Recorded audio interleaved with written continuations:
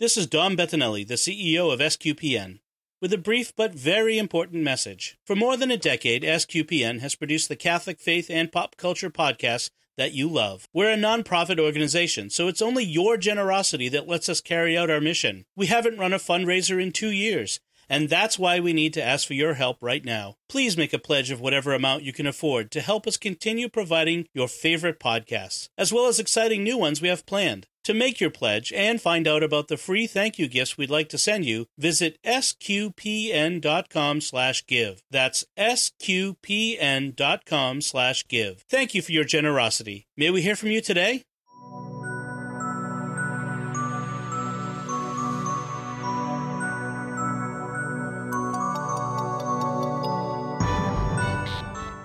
You're listening to episode 12 of Jimmy Akin's Mysterious World, where we look at mysteries both supernatural and natural, anything that's strange, odd, and makes you wonder, the claims and counterclaims from the perspectives of both faith and reason.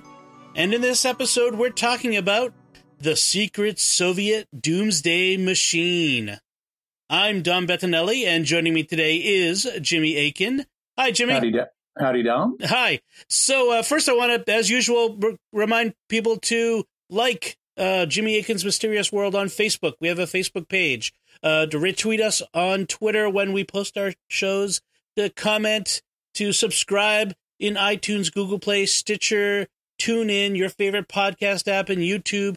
And when you subscribe on YouTube, make sure you hit the bell to get notifications when we post a new episode.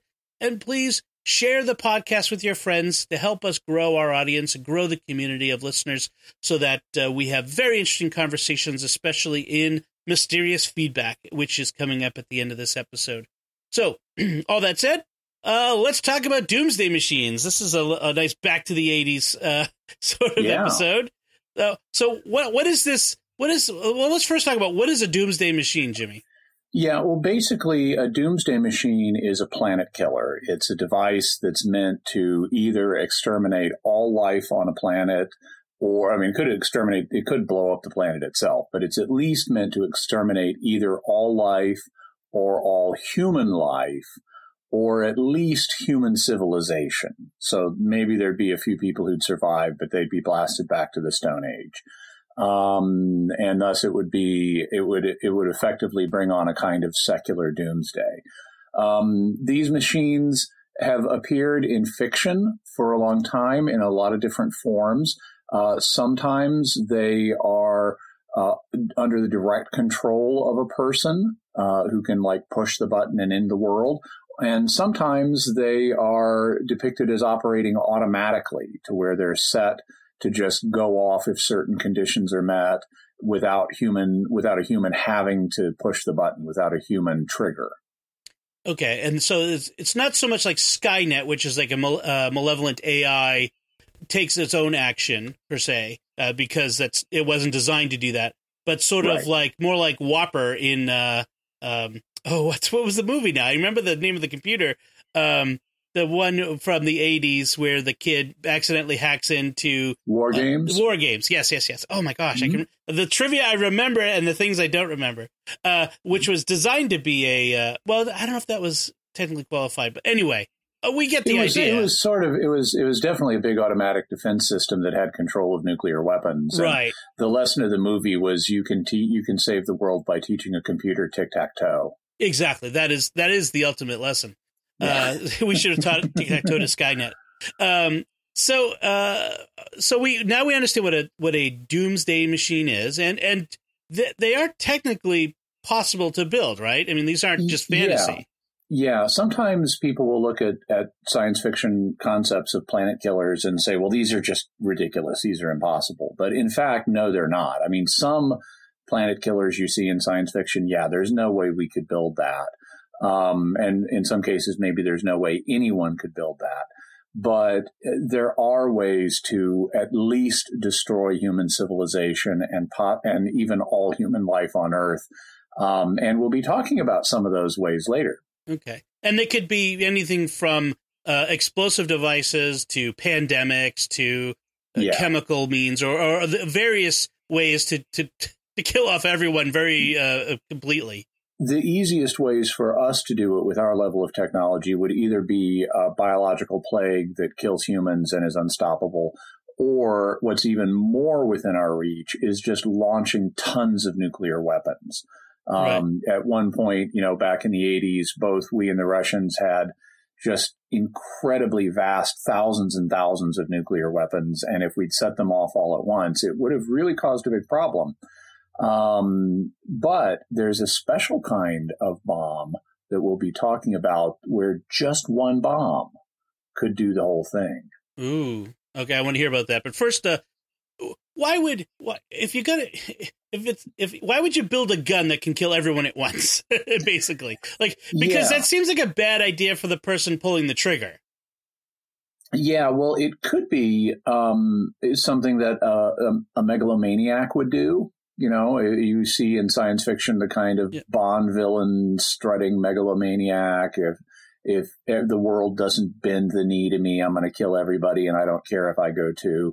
That's less likely, though, because not a lot of strutting megalomaniacs have the resources to build a doomsday machine. Another possibility is a group of people with an extreme apocalyptic ideology where they think it's their job to bring on doomsday, could do this. And we know groups with ideologies like that exist. Charles Manson, the Manson family, basically, he thought it was the family's duty to bring on Armageddon, literally, a race war that he called Helter Skelter. Various Muslim sects have an ideology where they need to bring about the end times as they understand them. And, I remember back in the 80s, people would some people would get suspicious of evangelicals and say, they think they need to usher in the second coming of Christ by bringing on the end of the world. And that played into some Cold War fears then. That, of course, was totally ungrounded. Evangelicals don't have that view.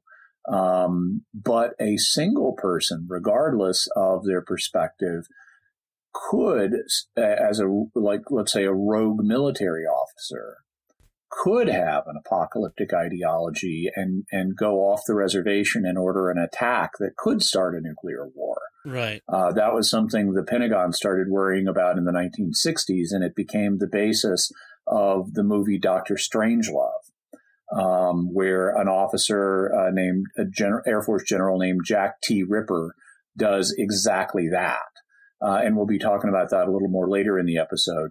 The most realistic reason, though, why someone would build a doomsday machine is as a deterrent strategy. One of the things that got really worked over during the Cold War was the game theory. Game theory is the study of how do you win in a given scenario and how do different scenarios affect the competing parties' interests. And so a lot of work was done on game theory during the Cold War. And in contemplating the use of nuclear weapons, one of the big questions that had to be settled was, when do you strike? And there are basically three options. The first is you strike first before the other guy has a chance. You do a first strike. And in a global thermonuclear war, you would want this to be a massive first strike that's going to take out as much of your enemy's ability to strike back as possible. If you don't want to do a first strike, though, the next option is launch on warning. So as soon as you have credible reports that there are missiles in the air coming your way, you don't wait for them to land. That's when you launch your missiles. There are some problems with the launch on warning strategy, though. One of them is in the actual Cold War, America at one point had missiles that were within 10 to 15 minutes of the Kremlin. And that meant they would have just a vanishingly brief amount of time to verify, are these reports real? Or are we, as happened on one occasion, watching a flock of geese that just happens to have a radar echo that looks like a missile? They wouldn't have hardly any time to make that decision.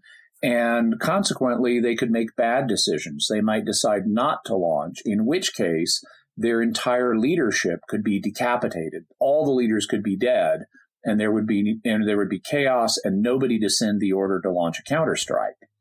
Also, one of the things they found out in the Soviet Union when they did drills, as you know, like surprise ones, people didn't know it was a drill in advance. They found that a lot of the underlings might not execute their orders. So they would send like a warning message to all their guys in the missile silos saying, this is it, we're under attack. And the underlings, instead of launching, would get on the phone to try to confirm, is this real or not? Mm-hmm. And in fact, that was the premise to War Games, the movie. Like the very beginning showed us one of these drills in which the U.S. Missile officers, one of them wouldn't launch, and then they revealed that many of them didn't. In this drill, right? Yeah, and that's human nature. There are even, a lot of the people who were involved in a lot of this, leaders and stuff during the Cold War, later said, I don't know if I would launch or not. Even if my country was being destroyed, what's the point of destroying everything else? Right. At that point. So there were real worries about whether the counterstrike would actually happen. And then that leads us to the third option, which is launch on impact. Once you've actually absorbed some damage, you know for a fact that the bombs are going off. It wasn't a flock of geese. It wasn't a computer glitch. You really have bombs going off in your homeland. That's when you launch your counterstrike. The problem there is a lot of your counterstrike may have been destroyed in that first wave. Also, you may have had a leadership decapitation, and once again, the underlings may not respond, either because of confused communications or because they just don't want to launch. So that led to a couple of interesting developments. One of them was actually the Internet. The Internet was originally called the ARPANET, and it was a project of DARPA, which is a kind of government technological research and development think tank. And the idea was, okay, if we're in a nuclear war and we're taking active damage, bombs are going off in the U.S., they're going to be punching holes in our communications network. And that's going to produce a problem if you're in wherever you are, let's say a secure bunker somewhere, you're the president, you got out of Washington. And how do you communicate with the people under your authority with all these holes punched in the communications network with, telephone nodes being destroyed and things like that? And the solution they came up with was, well, what if we fragment information into packets, like an email is when you send it, it's broken up into packets, and then it takes various routes to the destination server. And and if one server is down somewhere, it just routes around that by going to a different server. And so you could hopefully maintain command and control through the ARPANET by fragmenting your communications, your orders, into packets that then get routed around the nuclear blast sites where your communications grid has taken damage. And this system proved so useful that eventually it was released to the public. But people may not have been aware that that's actually how we got the Internet. It was a byproduct of Cold War thinking. The other way of dealing with some of the launch on impact problems is to create either an automated or semi-automated doomsday machine, something that will go off and will kill your opponent if they attack you. And so if they then know that you've got a doomsday machine, and even if they decapitate your leadership, take out all your government and military leaders, there is still something, quite possibly an automated machine, with no human involvement, that will then fire the retaliatory strike that will take you out. And so that's the most, quote unquote, sane reason that one might want to build a doomsday machine as a deterrent to being attacked nuclearly. Okay. So those are the reasons why. So what what doomsday machines have there been? I mean, we're going to be talking primarily about the secret Soviet doomsday machine, but I guess that there have been some theories presented in the past. Proposals, yeah. The first one was by a physicist named Leo Szilard. He was from Hungary. He also lived for a time in Germany, and then he eventually came to America. He was the guy, Leo Szilard, was the guy who first thought of the idea of using a chain reaction. He had been reading an article reporting on a speech by the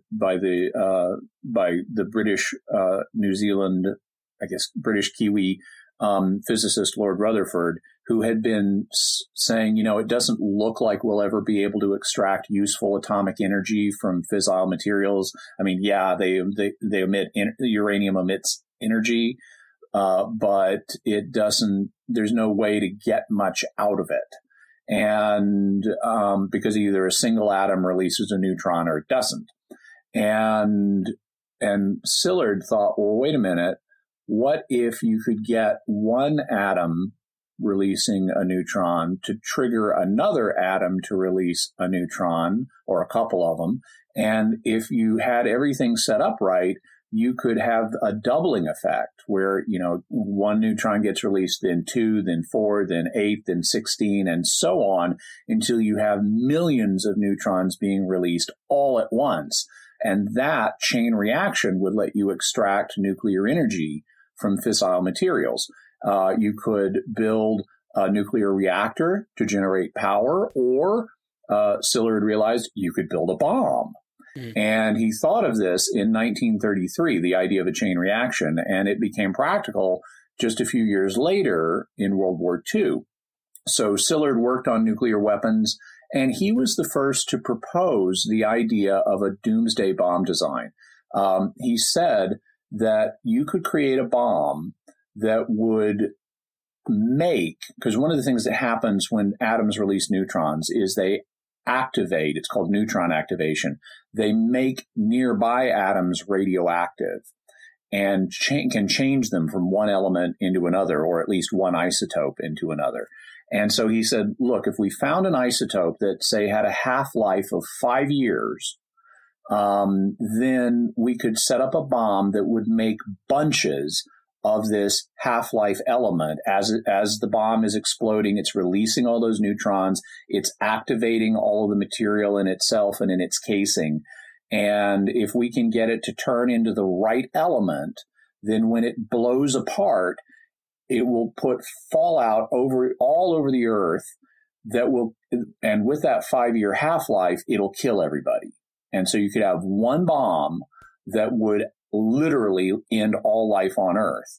And the element that ended up being proposed to do that is an isotope of cobalt called cobalt-60.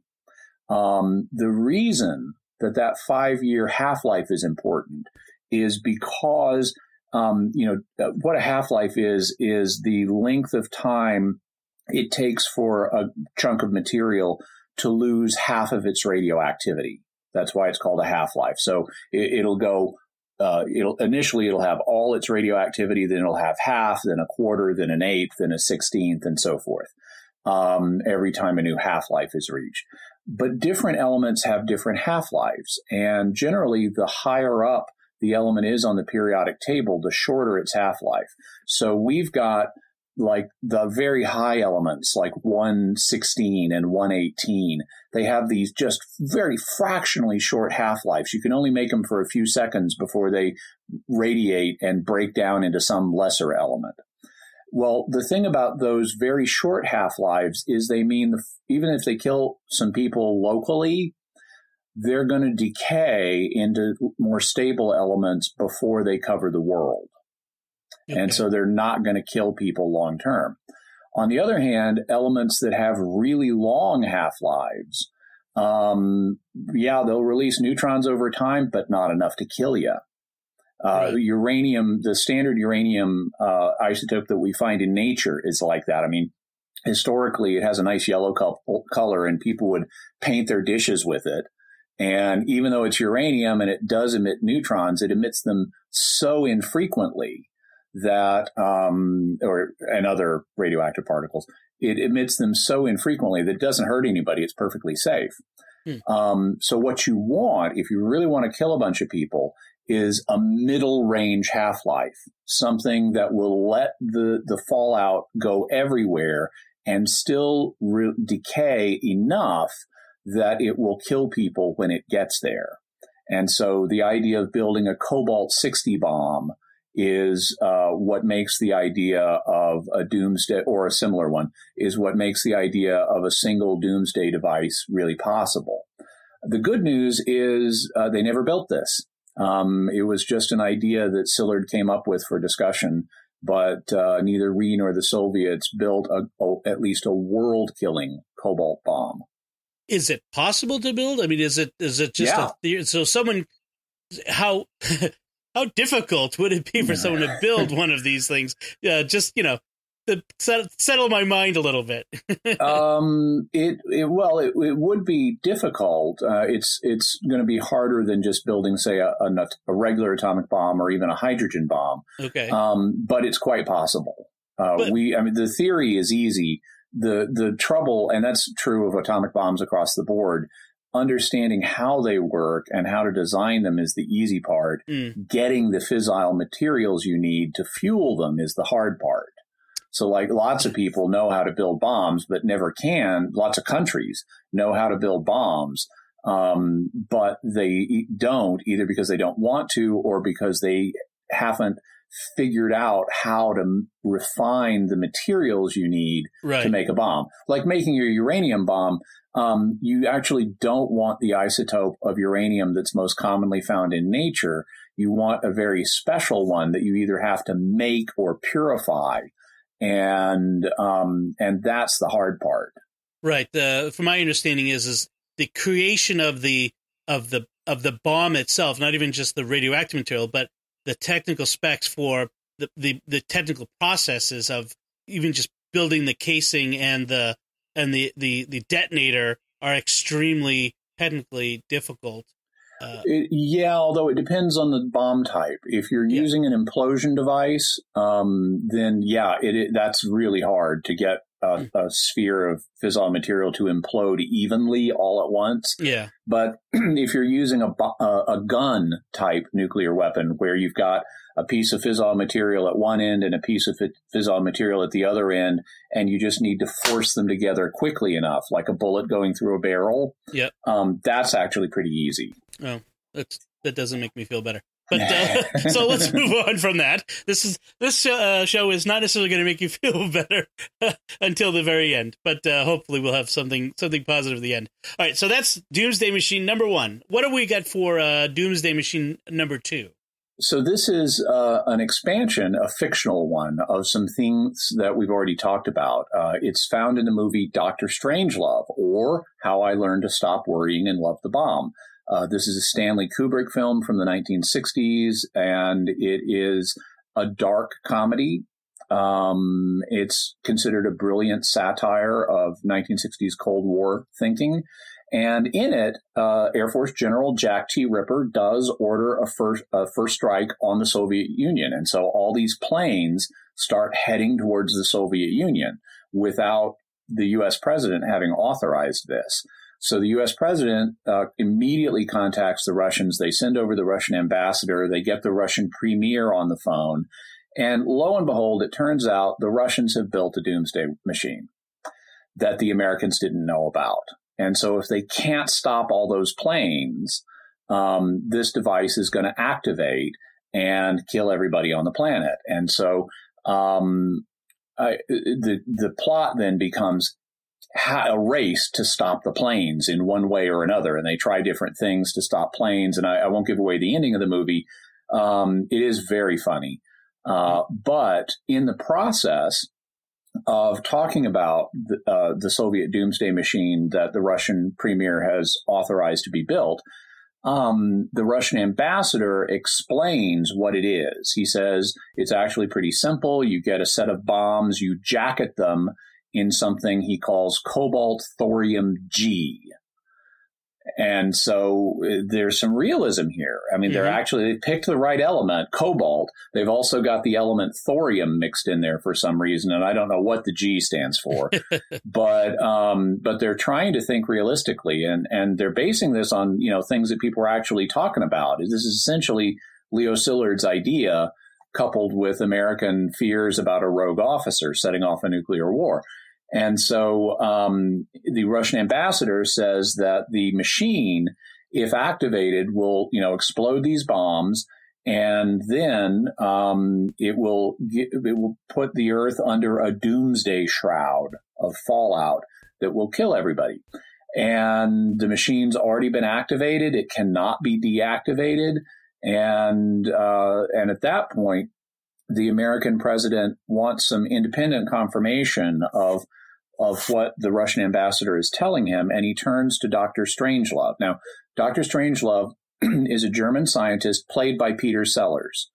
Interestingly, Peter Sellers also plays two other roles in this movie. He also plays a British liaison officer to the American military, and he plays the American president himself. But since he's wearing a bald cap and does such a good American accent, I had no idea that was Peter Sellers talking to himself as Dr. Strangelove for the longest time. In any event, he turns to Dr. Strangelove and says, "Is this possible?" And Dr. Strangelove says, "Oh, yes, it would be simple. Even the smallest nuclear power could do this. It just requires the will to do so." But then Dr. Strangelove asks the Russian ambassador a very important question. The whole point of the Doomsday Machine is lost. If you keep it a secret, why didn't you tell the world, eh? It was to be announced at the party congress on Monday. As you know, the Premier loves surprises.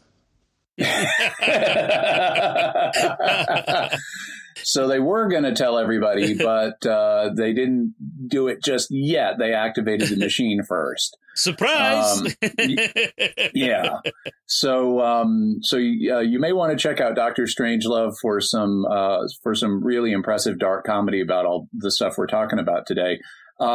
Fortunately, of course, the status of this one, it's fictional. It was never built, but something like it would indeed be possible. And in fact, Russians were discussing building such a thing in the 1960s. Interesting. And as we'll see, later generations of the idea kept the idea alive in the Soviet Union. But yes. So let's move on then to the next one, the next level of, or the next type of doomsday machine that we encounter in this Cold War history.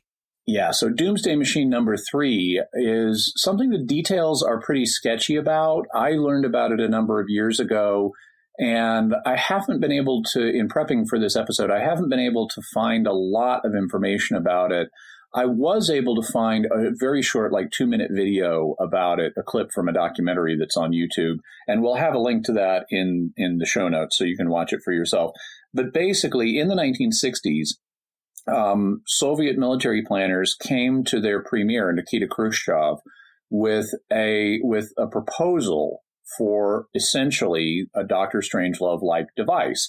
The plan was, let's get a tanker, a ship, a big ship with big cargo holds, and fill it up with fissile materials, that is, materials capable of nuclear fission.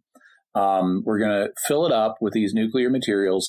We'll put it in the Arctic Sea, and it'll cruise around on automatic pilot. It will cruise around up and down the northern border of Russia, and it'll be looking for bombs going off in the Soviet Union. And if it detects bombs going off in the Soviet Union, then the whole ship itself as a bomb will automatically detonate and kill everybody in the world. And so a nuclear bomb the size of a tanker ship. Exactly. Oof. And so they proposed it to Khrushchev, and he, fortunately, said no. He thought it was too crazy. And so the status of this one is it never got built because Khrushchev nixed the idea. So that was really nice of him. I really appreciate that. The pounding at the United Nations was a little rude, but nixing the atomic bomb tanker, I approve of that. Yes, I agree with that. Okay, so but the idea of Soviet doomsday devices did not die with Khrushchev's tanker. We actually got closer than ever, didn't we, in the 80s? We not only got closer, we got there. Here's what was happening. So in the 1980s, it was a really tense time in the Cold War. And one of the reasons for that was there was a generational shift that was about to happen in the Soviet Union. The guys who were the leaders at this time were all really old.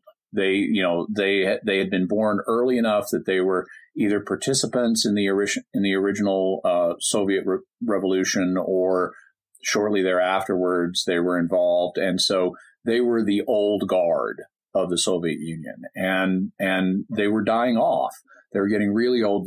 Leaders who you may have heard of who belong to this group include Leonid Brezhnev, his successor Yuri Andropov, and his successor, Konstantin Chernenko. And there was a lot of concern about the leadership problems that having these super old guys in charge was causing, because they were not in good health. And they were debilitated during portions of their tenure. And it was such a concern that actually Yuri Andropov, when he was preparing to die, he had a meeting with Mikhail Gorbachev, who was a young guy. He was part of the rising generation of Soviet leaders. And Andropov had been scheduled to give a speech that he couldn't give because of his health, and he was dying. But he wrote he wrote an addendum by hand to his speech, in which he asked the Communist Party leadership to consider replacing him with Gorbachev, not with the guy that was in the next position to move up, who was Chernenko. And so he was he knew Chernenko was in really bad health, and he wanted to skip Chernenko and go directly to the new generation. But Russian skullduggery. So that bit of his hand addendum got deleted. And so Konstantin Chernenko moved up on schedule. They had Andropov's funeral. Margaret Thatcher came, and she had these fur-lined boots because she was told she was going to have to stand in the cold for a long time at the funeral. And she thought, well, these are expensive, but looking at how unhealthy Chernenko is, I think I may get to use these boots again soon. And Chernenko was just, really in a downward spiral at this point. He was, they were giving him things like his sentences on note cards, or what he needed to say on note cards in really short sentences, because he was suffering from really bad emphysema. And he couldn't do long sentences. And then apparently half the time he was just stumbling through the cards, not even knowing what he's saying. So this was a really bad situation, and you didn't have good leadership. And there were a lot of questions in all the tension with America at the time. How is this guy going to act in a crisis? Is he going to freeze up? Is he going to do something premature? There's just not a lot of confidence in this guy. And so because of that, the Soviet military planners came up with a system that they hoped would mitigate the problems. And they called it Perimeter. That's its name. It's also related to a system called Dead Hand. Although it's unclear what the relationship is. Some people say that Dead Hand is just another name for Perimeter. Other people will say, no, Dead Hand was a proposed system that would have been fully automatic, but that they didn't build. What they did build was a semi-automatic doomsday system called Perimeter. And so the idea is they had built these control missiles. They were really good at rockets, and so they built these missiles that could launch, that didn't carry warheads. Instead, they carried communications nodes. And these communications nodes could then broadcast down to any rockets or to any missiles that had not launched and tell them to launch. So if the Soviet Union took a first strike, the idea was these communications rockets will launch and they'll tell all of the other rockets that do carry warheads to launch. So, and that'll all happen automatically without any messy human meddling. So you don't have to worry about officers either not getting the order or not obeying the order. So that part of the system is automatic. As soon as the communications rockets go, everything happens automatically. They launch all of their remaining missiles, and the U.S. suffers a massive, massive thousands of warheads strike, which is potentially enough to kill everybody on the planet due to fallout. Now, they didn't want this because they had experience with mistaken signals, like the famous flock of geese incident. There were others as well. And so they didn't want the system to be fully automatic. So they made it semi-automatic. And what they did was they said, okay, we will only turn on perimeter in a crisis. So this is different than the Dr. Strangelove scenario. In Dr. Strangelove, it's always on and you can't turn it off. Here, it is normally off and then gets turned on in a crisis. And so, say, the Kremlin would send an order turning on perimeter. And then there would be these guys who were constantly on duty in these little underground bunkers called globes.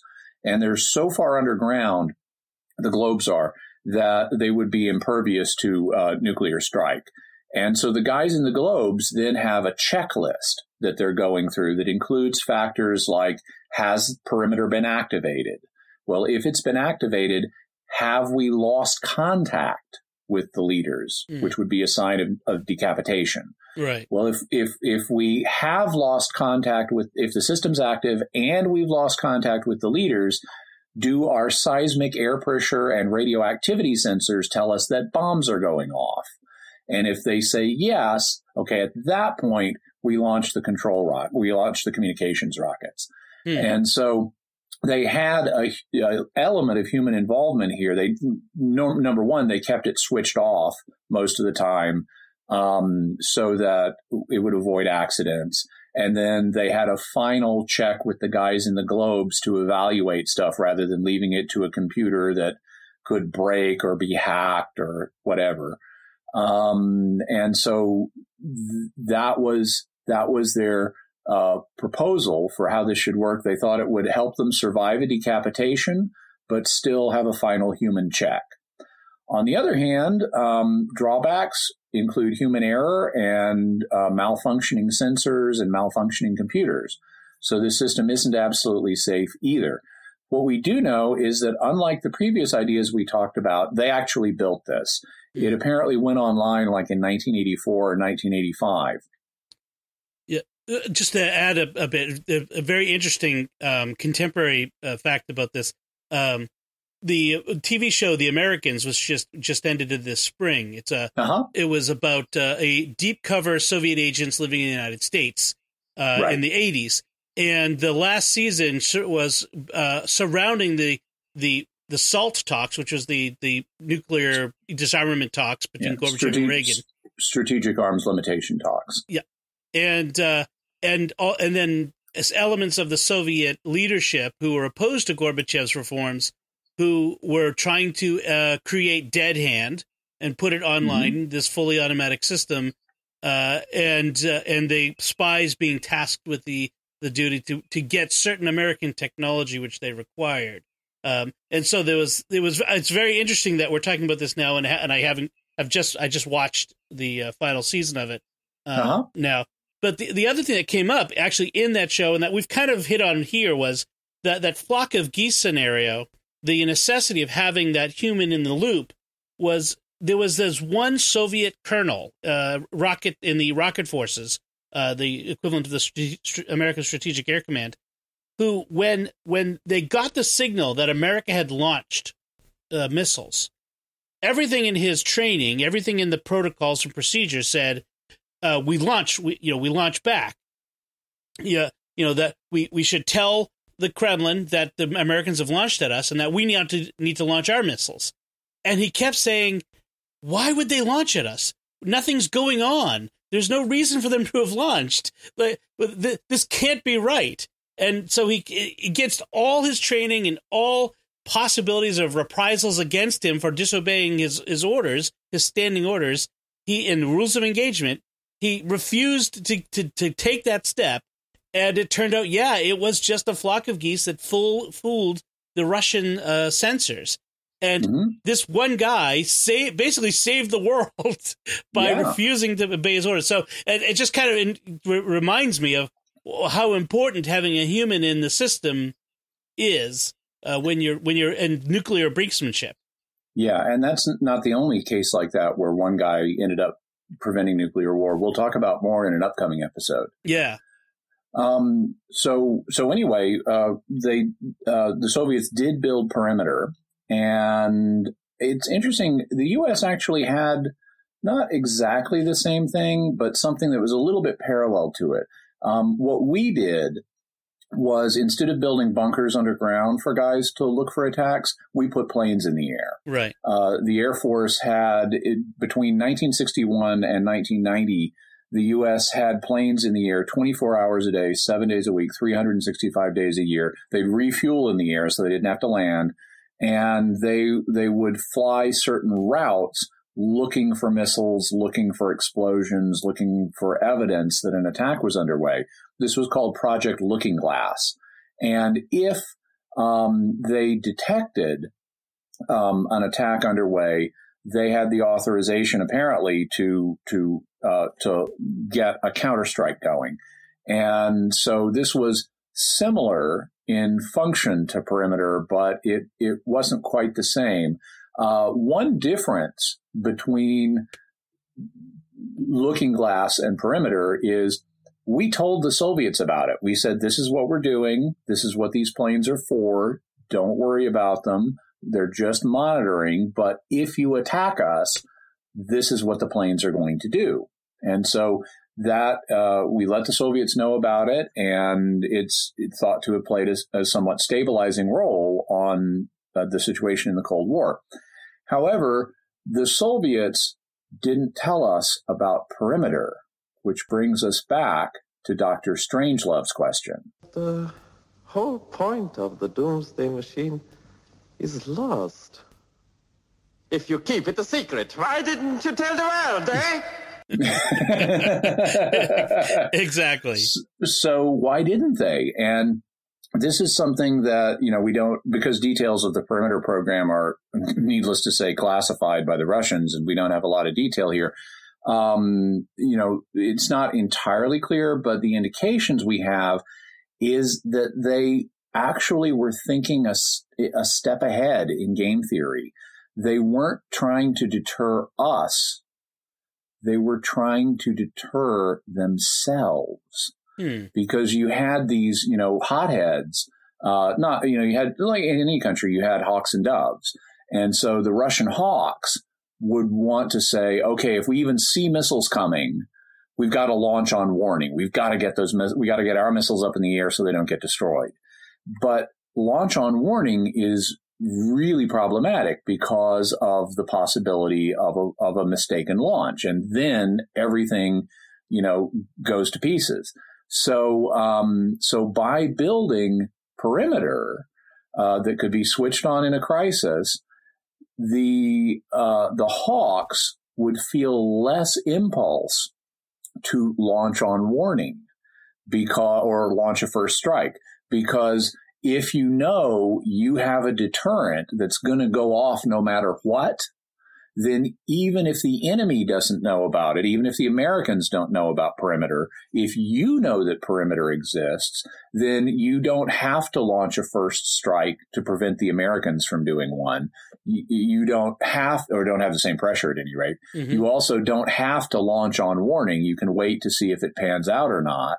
and you'll still have the confidence that there will be a retaliation if the attack is real. And there are other elements that come into this as well that we won't talk about here necessarily that have to do with nuclear deterrent strategy, things like the Strategic Defense Initiative, which was something called Star Wars, and how that affected deterrent strategy and that sort of stuff. That's a different podcast altogether. Yeah, that's a different episode. But so go ahead. So basically, that's the story of Perimeter, and the thing is, it's still active. It's still out there. The Russians have maintained it and upgraded it, and fortunately, I don't think it's switched on at the moment, but one day it could be. And like you said, with Looking Glass, I mean, America, still has the National Airborne Operations Center, which is the National Command and Control system for Strategic Air Command. Although since the 90s, early 90s, it doesn't fly 24/7 anymore like it used to, like you mentioned. Yeah. But America still has some of that deterrence built in, and there may still be stuff that we haven't heard of that's secret in America. Right. So that kind of is our usual way of approaching the subjects is we look at the reason perspective and the faith perspective, and going through the different doomsday machines was really the reason perspective on this. Yeah.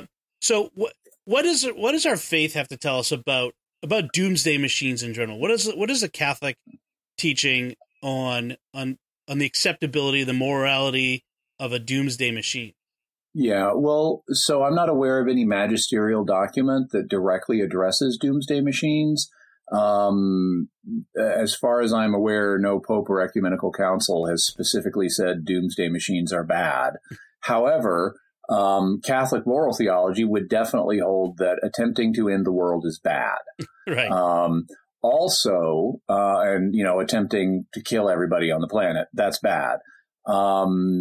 Also, from a faith perspective, we believe as Christians that Jesus Christ is coming back. There's going to be a second coming. So even if somebody built a doomsday machine and even if somebody triggered it, that Jesus would still come back presumably right at that moment, and things would end well. After all, we're going to have a new heaven and a new earth, and there's prophecy the current earth is going to be burned with fire. So, who knows? There could be a doomsday-like machine involved, maybe, but it's not something the faith teaches. But what the faith does teach is that Jesus Christ is coming back, and that those who are open to God's grace will be saved eternally. So that's good. That's good news, definitely. In terms of thinking a little more deeply about the principles of nuclear deterrence that are involved here, the Church has for a long time condemned the use of weapons of mass destruction, whether they're chemical, biological, or nuclear. It also specifically condemns targeting civilians deliberately, saying we're gonna kill innocent people here as a way of putting pressure on their government or whatever. And that seems to be a key aspect of nuclear deterrence. So actually using weapons for those purposes is very morally problematic. But using a weapon and having a weapon for purposes of deterrence is a slightly different question. And on the latter question, John Paul II, Saint John Paul II now, gave a speech back in 1982, the same time frame we're talking about, where he was addressing the General Assembly of the United Nations, and he talked about deterrence. And he said this: in current conditions, deterrence based on balance, so that would be maintaining parity between the parties, certainly not as an end in itself, but as a step on the way toward a progressive disarmament, may be judged morally acceptable. So he's saying that that having a deterrence as a temporary measure with hopes of finding a way to disarmament, that can be morally acceptable. Nonetheless, he says, in order to ensure peace, it is indispensable not to be satisfied with this minimum, which is always susceptible to the real danger of explosion. And I assume he's not punning there. Right. He means the situation could become unstable. So according to John Paul II, you could have nuclear weapons or other weapons as a deterrence in a situation where there's parity between you and the other party, and where you're working on a way to get out of this situation to where you've both renounced such weapons. And if that principle holds on the scale of weapons we're talking about, then hypothetically you could have a temporary situation where it could be morally justified to have, and I'm not endorsing this, and I'm not saying this is my view, I'm just speculating based on the principle he articulated.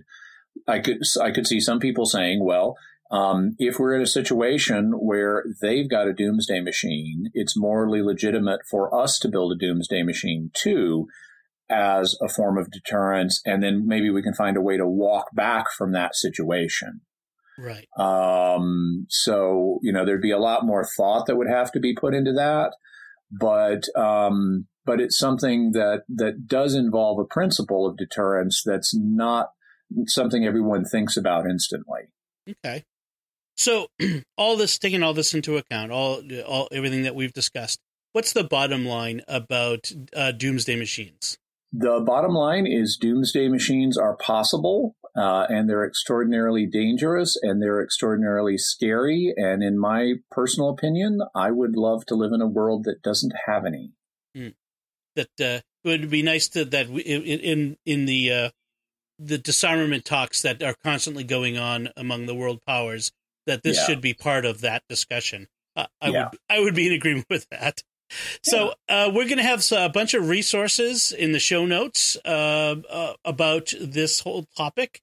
Including some books you can read about it. One called The Doomsday Men by Peter Smith is about Leo Szilard and the other people who developed these ideas.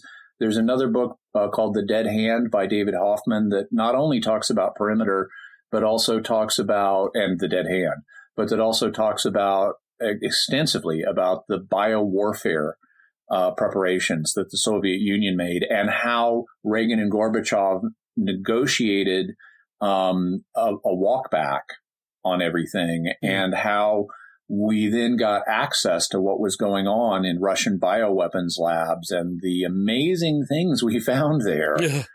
I want to sleep tonight, so maybe I won't look at that one. So excellent. This has been a great discussion. I really enjoy this, not just because I lived through some of this time, but it's fascinating to learn about things that were happening when you were alive and you weren't aware of them. So that brings us to mysterious feedback. We've been hearing, like we have from the beginning, we've been hearing from listeners, and so we'd love to discuss some of your feedback. We've got a comment from YouTube from Alejandro Banuelos. Alejandro. I know I'm terrible at the accent. Sorry. Yeah, no problem. And he says, "I love the X-Files. And they did a very good job in keeping our curiosity alive on the unknown and mysterious. Keep this curiosity alive, guys, and with a Catholic point of view is amazing. Or keeping it alive." Thank you, Alejandro. That's great. Yeah, that's great. Glad you're enjoying the program. And I think I know that we both love the X-Files too. So yes. So excellent. Seen every episode. Well, there was one I didn't watch because I thought it would be too disturbing. But every other episode I've seen, even the bad ones. Yes, exactly. And then from Twitter, Ashley the Texan. I love Texas. My wife is from there, so that's why. She has Ashley sent us this message. She says, "These episodes have been really interesting. My husband and I are both listeners." Well, great to hear from you, Ashley. That's excellent. Thank you. And please share the show with others so there can be even more listeners. And we love hearing your comments, especially when you send, ideas or interact with points we've made and things like that. It's great to hear from everybody. Yeah, actually, I want to emphasize that point, something you just said. If you have ideas for future episodes, for topics we could cover, I mean, we've got a list already of over 150 different possible topics, and Jimmy and I are adding to them every day. But, we don't know everything. So if you've got an idea for a topic to cover, please send that along in all the various methods. I'll tell you about them in a second. After we talk about mystery headlines. What are our mystery headlines this week, Jimmy? So in Mysterious Headlines, the first one is a story. It's not headlined this way, but I personally would have headlined it, My Mom the Neanderthal, which is a sentiment that a lot of young teenage girls may have at times about their moms. But in this case, it's real. Scientists have discovered some bone fragments from a prehistoric girl whose parents belonged to two different subspecies of humans. Her mother was a Neanderthal and her father was a Denisovian. So neither of her parents were Homo sapiens sapiens. Neither one were our species or subspecies of human, but she had mixed parentage. Normally, and what's fascinating about this find is that we know it was her mom and her dad. Normally, when we find evidence of crossbreeding between different human subspecies, it's like in the distant past. So it'll just be a tiny trace of Neanderthal DNA or something like that. One of your ancestors thousands of years ago did it, mated with a Neanderthal or something. This, though, it's her mom and her dad. So this is a first generation crossbreed. And it would be extraordinarily rare for us to find this. So it's a very interesting discovery. And we have a link to an article on New Scientist about that. Okay. Also, we have an article from Vox.com about why we haven't found aliens. That's something we were talking about a couple of weeks ago with the Fermi paradox. And so this article goes into some ideas that we really didn't have as much of a chance to go into, like the Drake equation, which is a way of guesstimating how common alien technological civilization should be. And so if you want to learn more about that, you can check out that article from some perspective. Then in Popular Mechanics, we have a link to an article on a Kindle satellite that's been proposed. So as you may know, a Kindle device, one of the Amazon reading devices, at least the classic versions, have a kind of electronic ink that they use, which is very low power, and it forms words on your screen by like flipping a small element that's black on one side and white on the other. And this guy in this article has proposed that we cover a satellite with not that exactly, but something that works on the same principle.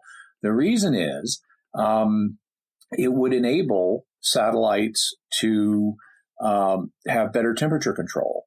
Because if part of the satellite color is actually very important on satellites. That's why they tend to be like either silver or gold or white or things like that. So they reflect sunlight rather than absorb heat, because they don't have the atmosphere to protect them and stuff. Right. And so heat management is a big issue in satellites. And so the idea is, let's say you're facing the sun, you could flip the little elements to white to reflect as much of the sun's rays as possible. But then the part of the satellite that's faced away from the sun could have them flipped to black to help manage heat on that side by letting more heat in, say, from Earthshine. Also, this has the potential to even help with the maneuvering of the satellite, because light pressure can be used on the principle of a light sail to help move even spaceships around. And so the satellite, by adjusting the color of its skin, could potentially get little nudges, like a little bitty light sail, from the rays of the sun. That's fascinating. Wow. Yeah. Think of this. Great. So those are 3 headlines, and we'll have the links in our show notes for you to check them out. Very interesting stories there. So I think that sort of wraps up for us. I want to reiterate for you folks, please to like the show wherever you see it, on whatever social media platform you see it, to write us reviews wherever you find the show, on iTunes and Google Play and the various places, to send us your comments, to subscribe to the podcast, either as a podcast feed or as a YouTube. We post these on YouTube as audio, videos that are audio only with an image. And then make sure you get notifications. And please, as Jimmy said, share the show with others. If you're enjoying this, chances are other people are going to enjoy it too. And that's it from us now. We want to hear from you, though. What do you think about the secret Soviet doomsday machines and the concept of these doomsday machines? Let us know by going to sqpn.com or the SQPN Facebook page or the Jimmy Akin's Mysterious World Facebook page. Leave us some feedback there on the show. That's the post for the show there. Or send us an email to mysterious@sqpn.com. You can send a written email. You can send an audio email, like attach an audio file to your email, so we could even hear your voice, just like we heard Dr. Strangelove on today's episode. We can hear your feedback. You can find links to all of the resources and the headlines on our show notes at sqpn.com, as well as links to our social media and our websites. Until next time, Jimmy Akin, thank you for exploring with us our mysterious world. Thank you, Dom. Once again, I'm Dom Bettinelli. Thank you for listening to Jimmy Akin's Mysterious World.